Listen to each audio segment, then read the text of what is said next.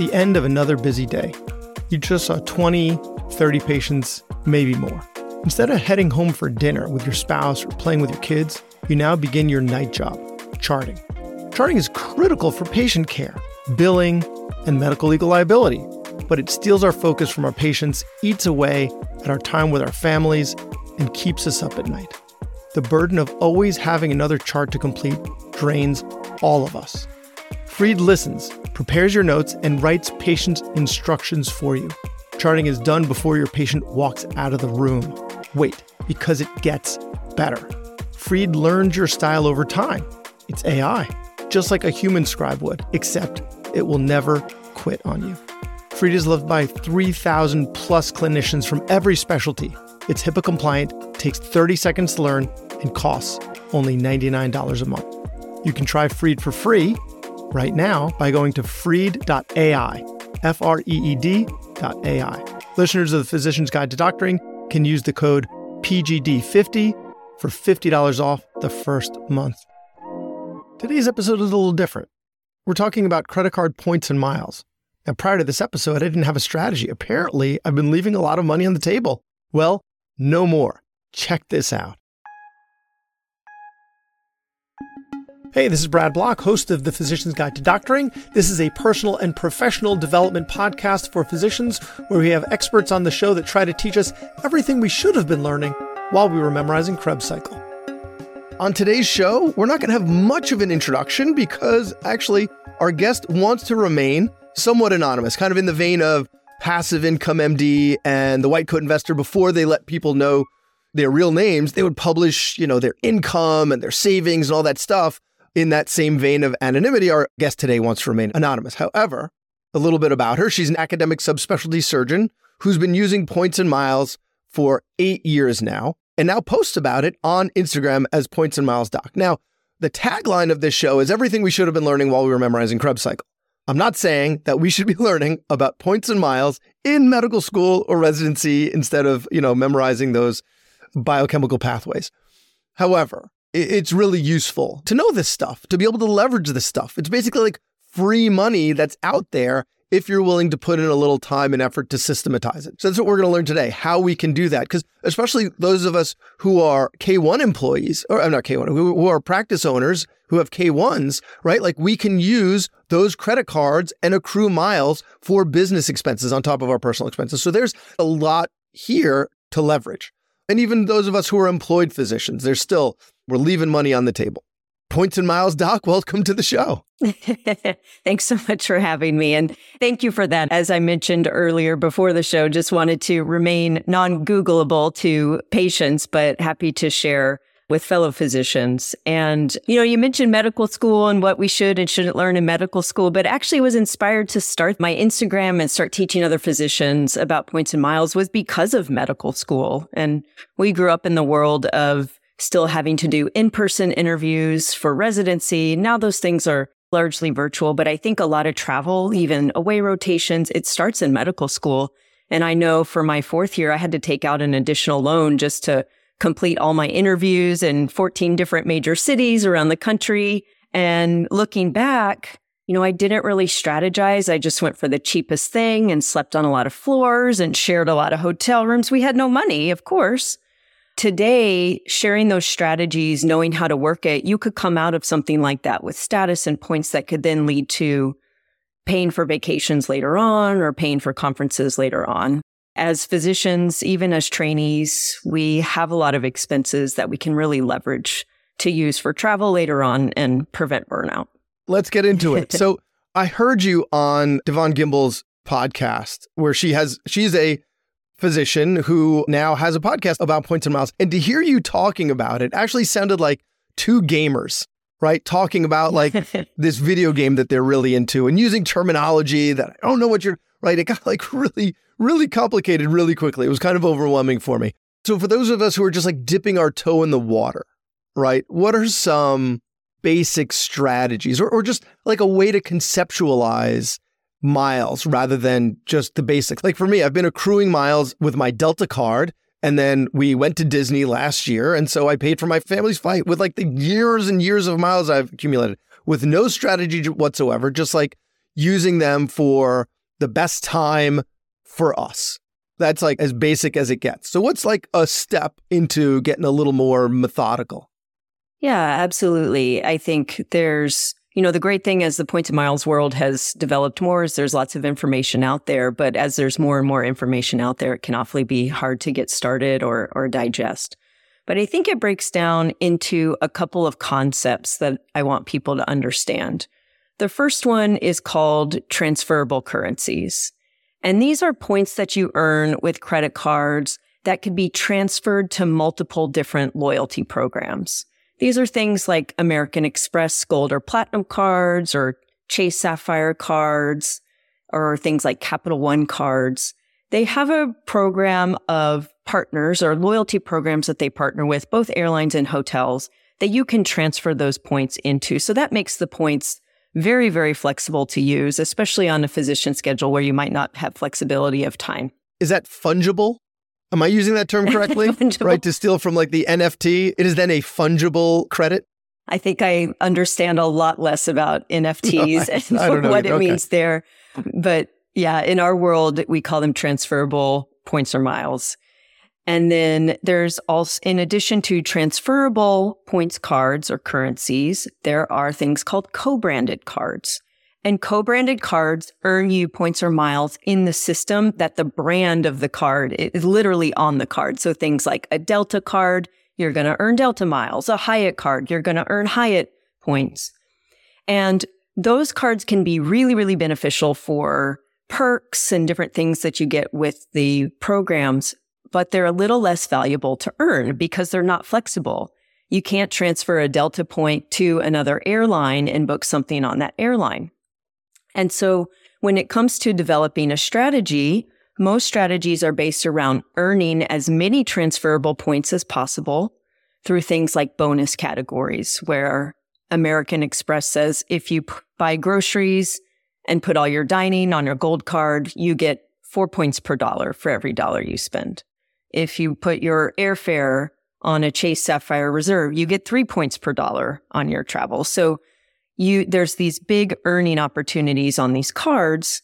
Using our expenses, we can maximize that and leverage that. And when the time comes to book our vacation, use those transferable currencies where it's most convenient for us.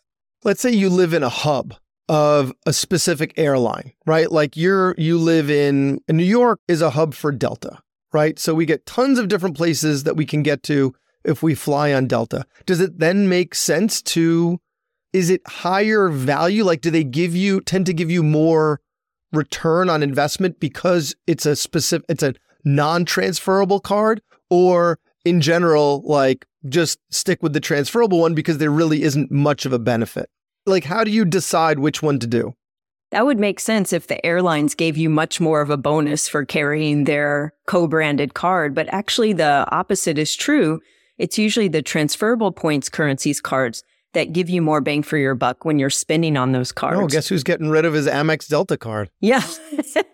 Done. Yeah, I think by the end of this chat, we'll be talking about that. But one thing to know is that airlines are banks selling points and miles who run planes on the side. Like, they make a large amount of their money from selling their points and miles to credit card companies, who then give them to consumers in return for spend. And I think there was a stat that came out recently with all the Delta loyalty program changes that said 1% of GDP comes from spending on Amex Delta cards. It's an incredible amount of money that the airlines make through credit cards. But as a consumer, we need to think of a way to do that as physicians. Like, running the airline is kind of like the side gig and points and miles is the main gig. What can we do so that the physicianing is the side gig and then we've got something else, some other way that we've leveraged what we do? I guess there are stark laws against that, so maybe we can't. But we can think. We're smart people. We can think of something. I think probably a lot of your listeners do the same, where they have a side thing that they really enjoy and then it becomes their main thing, or it actually becomes what they leverage the most to do what they enjoy. So for that reason, as consumers, we actually have a lot of power. And if you just have a little bit of knowledge in knowing like how you want to spend on cards, that can be really powerful because you can have opportunities with multiple different airlines. Even if you're in a hub, there are still opportunities to spend with airlines that can, for example, you can fly on Delta with Flying Blue miles, which are through Air France and KLM. We'll get a little bit more into this, but they're called alliances. So there's airline alliances, which is groups of airlines that have come together to create partnerships. And that basically makes it easy for you to book one ticket on Delta, but if you connected in Amsterdam, you could fly on KLM somewhere else. These alliances have existed for decades. You can use the same thing in the points world to book a flight through an airline in the alliance. You'll fly on the plane that you want. You'll fly on a Delta plane, but it might be a lot fewer points to book it through an airline like Air France, even if it's the same flight. That's where those transferable currencies just get you more, even if you're in a hub and you're loyal to one airline. Are there ways that we can automate? And it sounds like you've kind of like led us in this direction, right? Because you're saying there are certain cards that give you high yield points for certain things. So if you have a tendency to spend, like in my house, there's a lot of Amazon. As much as we detest the monopoly, we're totally buying into it. And Instacart. We do a lot of grocery shopping on Instacart. If we automated certain cards to those that, and we know that we get high, lots of points per dollar, doing that, that's a good way to kind of automate it. Are there other ways that we can automate or other ways that you like do it yourself? I absolutely think automation is key, especially for physicians where we're busy. And if you have 20 different cards in the moment, you might not be grabbing the right one. How many cards? 21 cards 21 for me. We can get to that. Cards. Yeah. 21 cards. Okay. Just to give some perspective on how the game can be played. Absolutely. And just to put it in context, because people ask about credit scores and credit and things like that. And the credit score, it might not be what you think. A lot of your credit score is actually made up of what's called credit utilization. So how much credit do you have and then how much you are actually spending on? It's almost paradoxical because when you open a card, your credit score will go down for a short amount of time due to either a hard or soft pull, which is a credit check. But that actually accounts for a very, very low percentage of what makes up your credit score. And then after a few weeks to months, your credit score actually increases significantly because the utilization goes down, assuming you've been given a new card with a large credit limit, and then you're just using a very small part of that. So just in general, there's a lot of misconceptions about credit scores. If you pay your cards off on time, you open with a strategy in mind, your credit score is only going to go up over time. And mine's been over 800 for many years. I've been doing this now. To your point, like if you're going to be leasing a car, if you're going to be buying a house, like, don't take out a card right now, but like if you have cards, then you might want to request that your limit go up. Because then your relative utilization then goes down. And so that will affect your credit score. Exactly. So in the long game, your credit score actually goes up with more cards. I was thinking like a golf score. Yeah, your credit score goes up. Yes, with the lower utilization. Yeah. Okay, so you were asking about automation. I had to remind myself of the original question. Yeah, so I think automation is key. And picking cards that optimize the categories you spend in the most. So what are the most for most families? So groceries and dining. And then for some physicians, especially academic ones who may have to travel a lot for conferences, some kind of travel card where you're earning 3 times on all your travel. As physicians, of course, having big expenses when it comes to CME, licensing boards, and constantly spending on stuff like that. Having a card that earns a multiplier on what we call everyday spend, which is spend that doesn't have a bonus category. So I'm going to put my license on a card that earns 2 points per dollar on all of my spend, something like a Amex Blue Business Plus or a Capital One Venture X. These things earn 2 points per dollar, so I'm still earning a significant amount on these things that don't fit into any bonus category. And automating these by using apps and putting the card as the payment in your app so that you have it ready to go. So like in my airline apps, I have my Chase Sapphire Reserve ready because I earn 3 points per dollar on flights. Or in my Instacart, having my Amex Gold ready there because I earned 4 times points per dollar on groceries. And Amex counts Instacart as a grocer. So you can absolutely automate things. I think that is what I prefer as a physician. I automate all my giving as well onto a credit card that earns 2 points per dollar. That way, all my giving and philanthropy is in one place. It's on one card. It's easy to look at the end of the year. And then I've earned 2 times points on all that spend for the year. Is there a good resource if we're deciding which card to get based on what we tend to spend a lot of money on? Is this like Googleable, or is there there are bloggers about this? Is there somewhere you can point us? Yeah, absolutely. I mean, the credit card companies want you to know because they want to entice you to open their card. So that information is readily Googleable. You can Google even things like the category you spend in most, like bonus category groceries, bonus category staples, office supply stores. And it will come up on my website, which we can share. It's just an offshoot of my Instagram so people can get more information. But there is a list of credit cards with some of the perks that they offer. So you can go down some of the main credit cards that are offered with transferable currencies and take a look. Do you want to plug that website? Sure. Pointsandmilesdoc.com. Fantastic. Same as my Instagram. What are some points mistakes that you see beginners make? When we're talking about travel rewards, you also want to compare it to cashback credit cards. There are some really good cashback credit cards that'll earn you 2% back on every dollar you spend.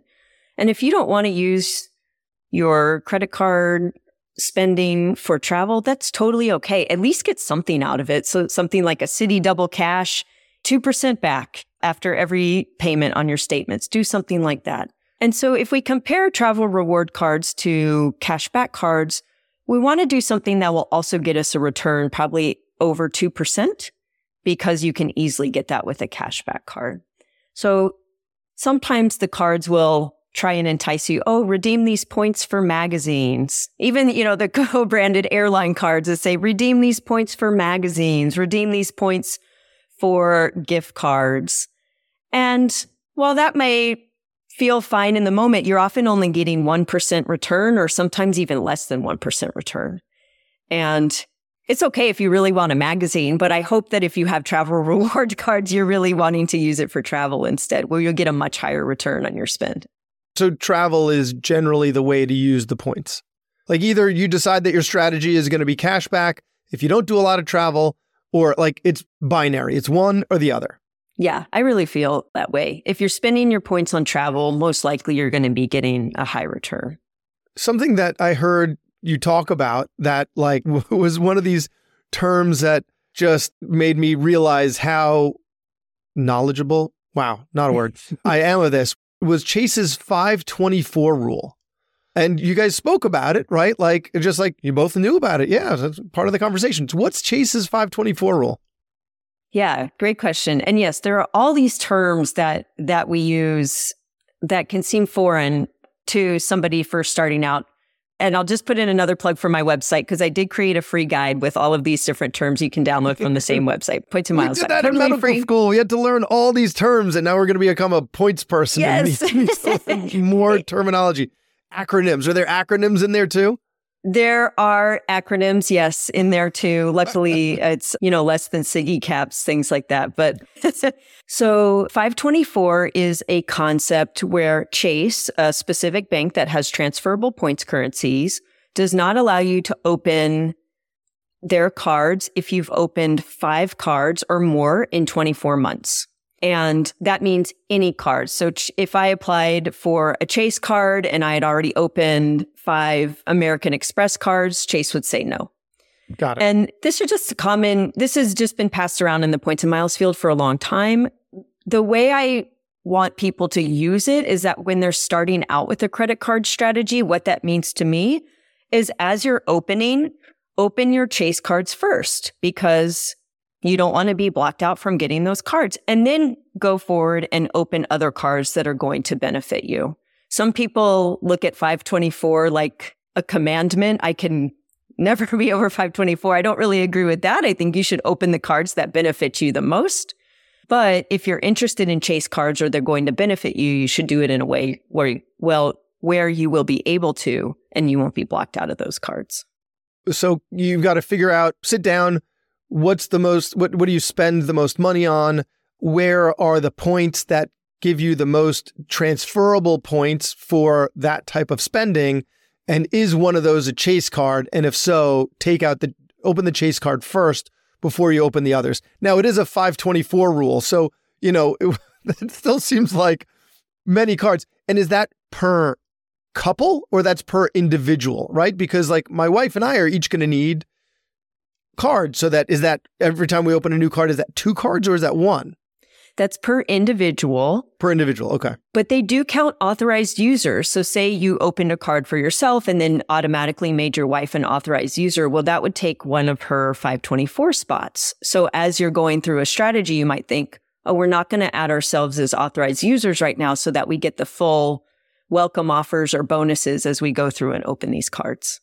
Does your significant other have have also 21 cards?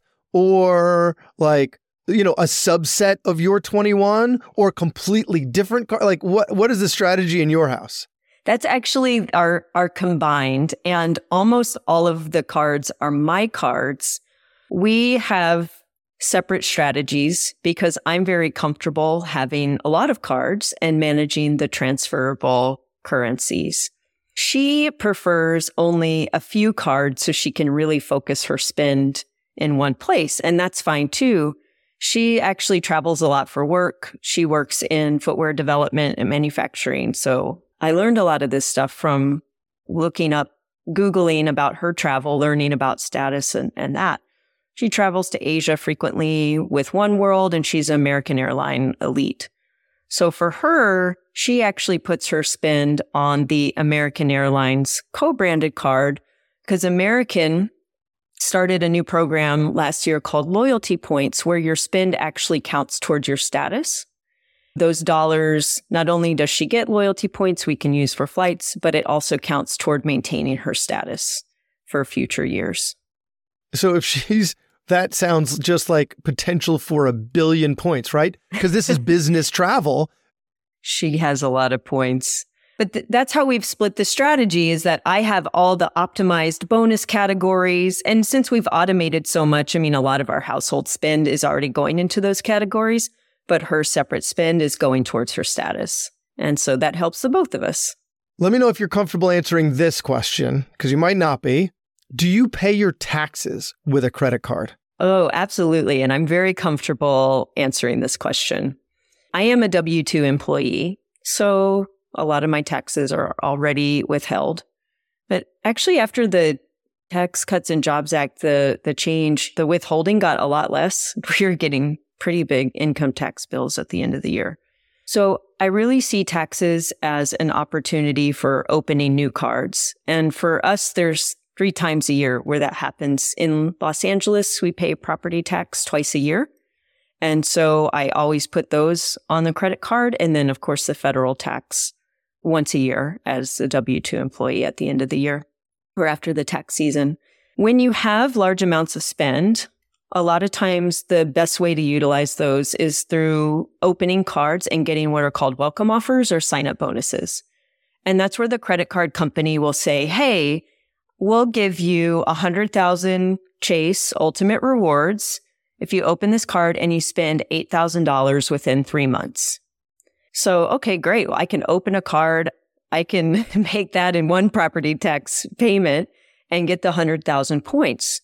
And yes, there is a fee to use your credit card for these payments, right? It's for federal tax, it's 1.86, 1.87%. And then for our property tax, it's around 2.02%. Since I'm getting such a big return on that spend, I'm getting 100,000 points plus the property tax for maybe a couple $100. For me, I know that's going to completely outweigh the fee. Wait, so every year you open a new card to pay your taxes? Typically, yes. Doesn't your credit score go down when you're closing cards? Yes, sometimes. So the way that closing cards can make your credit score go down is by 1, you lose that credit limit, so your credit utilization goes up. And then 2, you lose some credit history. You lose the age, you lose your payment history. So if you have an old credit card with a high credit limit on it, closing it can be a really challenging thing for your credit score. For a card that has no annual fee or maybe a low annual fee, something like less than $100 a year, you really have to weigh if you're going to close that card after a certain period of time. If there are no annual fee cards, it may be worthwhile just to keep it open indefinitely. So I don't necessarily, every year we go through and make decisions about cards that I want to open or close. Usually when I'm looking at closing, it's for the really high annual fee cards. Maybe I opened a card to get a sign-up bonus and it had some really great benefits on it for the first year. But after the first year, I'm not going to see that return on investment, and I'll close that card after a year. Since it has such a short credit history, it's not going to affect my score too much. But I don't want the annual fees to really outweigh the return on the investment that I'm getting. Yes, 21 cards with annual fees. That's going to add up. Totally. Okay, so now for some personal questions. Now we're going to pivot to my, the personal consulting phase. My wife is Swiss, so we travel a lot. We go to Switzerland twice a year, every winter and every summer. We go to see her family. And now there are 5 of us, right? So 5 flights to Switzerland twice a year. Yeah, that's a lot. Okay, now we're going to get a little into the weeds because my wife, there's a lot of Swiss pride. We fly on Swiss, the airline, even though Delta flies to Zurich, which is where we're flying to. And we have miles on Delta, but she's got this really affinity and it's really nice. They do a really good job. I don't think I could do it any worse in terms of strategizing points because we're not doing that at all. But what would be ways to strategize? Like, I think they're part of like the One World Alliance, maybe. They're definitely part of Lufthansa. So what would be a way to strategize? One, if we are paying for travel with a credit card, right? Make sure we're maximizing, which is kind of what you answered earlier, but like using miles, like how do I do this better? Yeah, the family thing is tough. But here's what you want to do to really optimize it if you have a specific route, maybe a specific airline in mind. Swiss is part of Star Alliance. So Star Alliance, the domestic carrier for us is United. They're also partners with Lufthansa. They're partners with TAP Portugal, Avianca, right? So they have partners all around the world. You don't necessarily have to earn Swiss points to be able to redeem those for flights on Swiss Airlines. You can earn miles that would go to any Star Alliance carrier and then be able to redeem those. So for example, the Chase cards, some of them, when you earn Chase rewards, you can transfer them to United, for example, which is Star Alliance. You could transfer them to Avianca, which is Star Alliance. And you can look for when they have availability on Swiss. And this could really save you a lot of miles because every program has a different level that they require to fly on their plane. So like United might charge you 100,000 points for that flight, but Avianca might only charge you 60,000 points for that flight. And that can really save you a lot of points. So here's an example. I just booked a flight on TAP Portugal. I'm going to go to Portugal with some friends from med school next summer.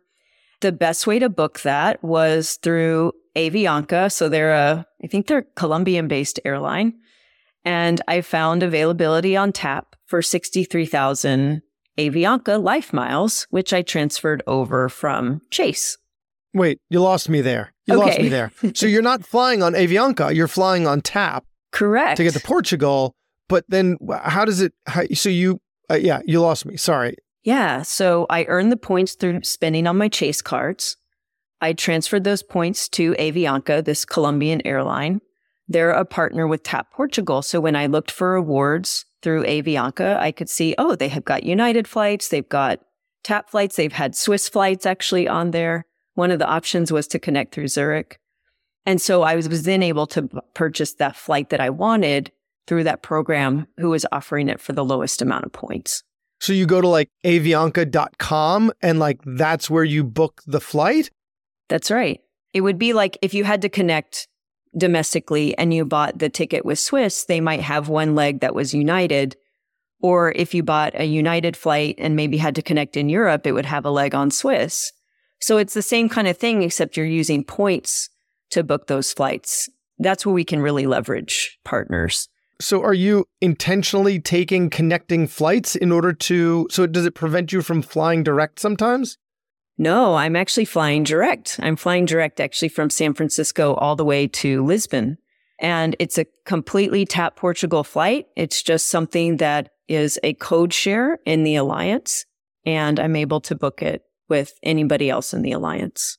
Interesting. Okay. I know it was really complex and that's an example, but that's just one example of how you can minimize your mileage usage while actually getting great deals. It's not necessarily directly with the airline or with their credit card.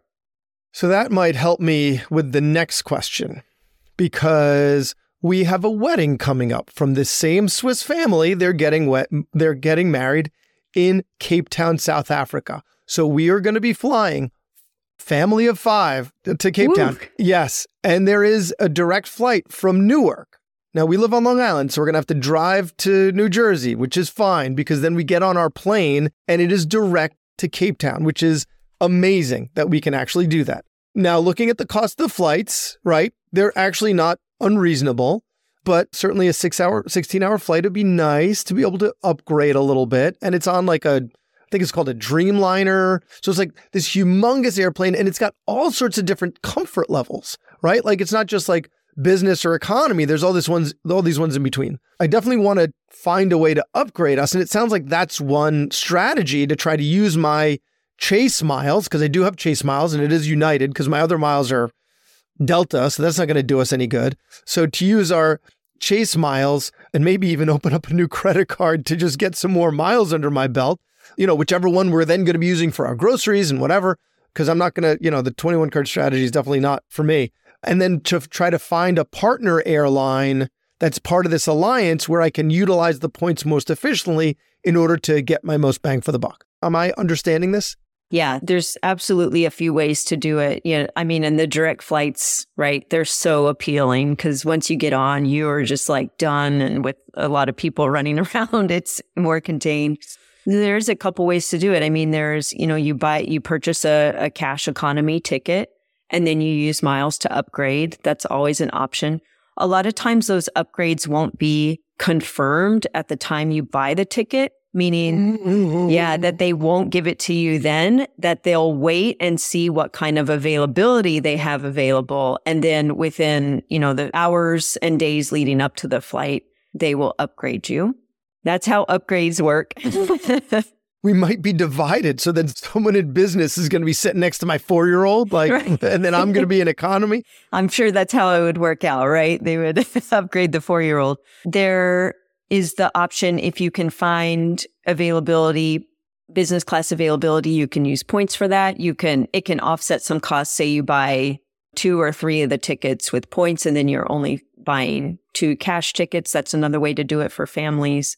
And then something in between, like premium economy, can also be really nice on a long flight. Most premium economies are 2-4-2. So as a family of 5, but a family of 4 could take up the entire middle, and also a family of 5, the middle and an aisle. And those are like domestic business class seats. So for kids, they're typically really comfortable. Those are a couple options. Sometimes too, there's another member of Star Alliance that also flies to South Africa, and that's South African Airlines. And you can also find availability with United miles or other miles within the Star Alliance, often on South African Airlines. And they also, I believe, have one direct flight from the New York area. So I'm not exactly sure which one it is, but worth looking at. Yeah, definitely. So we've talked a little about these long haul flights, right, with my personal consultation, which I appreciate. But what about, as you said, like during residency interview time or going locally to conferences? Is there anything different about the strategy? It doesn't sound like it. It sounds like we've really kind of gotten a handle of it. But is there anything else to the strategy maybe for shorter haul flights? Well, yeah, I think booking short haul flights, especially in economy, is actually quite easy and can be really economical. The long haul flights in business, of course, are the dream, and that's what everybody wants to optimize and get. But you can save a lot of money just on short haul economy flights. One of my favorite, for example, is flying from LA to Vancouver on American. It's a super small plane. It's often a pretty expensive ticket, but with miles, it's usually something like less than 10,000 miles per person. So there are some really good examples, to finding some of these short haul flights to like tourist destinations that can save you a lot of money. All right. Any parting words? I think I know I am. The wheels are turning. I'm going to be going to your website and checking out which cards and then, trying to find ways to upgrade us at least a little bit for that flight. But any parting words for our physician listeners? Yeah, I think we've covered it. I just think, leverage our expenses. We don't have to do anything crazy, and you don't have to open a ton of cards to really earn on your expenses. As high earners and high spenders, we just naturally have a lot of churning going on that we should be earning points with. And the more points we earn, the more flexibility we have in booking vacations. So happy to answer any questions for people on Instagram. I love getting DMs from other docs and helping to plan or help a strategy. So just really happy to be here, and thanks for chatting with me. This was really fun and tested my knowledge, of course. Well, thank you. And again, we can find you at pointsandmilesdoc.com or Instagram at pointsandmilesdoc. Thanks for listening. I have a favor to ask. You listened to the episode until the end, which means you either fell asleep or you really liked the episode. So please share it or like it or comment on a social media post or write us a 5-star review. Something. It would really help me out. And maybe what you learned from this episode can help someone else too. The views expressed in this episode are those of the interviewer and interviewee and don't represent the views of their employer or even their significant other. Even though the magic of podcasting make it sound like I'm talking directly to you. This is not a doctor-patient relationship, and this is not medical advice, or financial advice, or really any advice. Thank us again for listening to The Physician's Guide to Doctoring.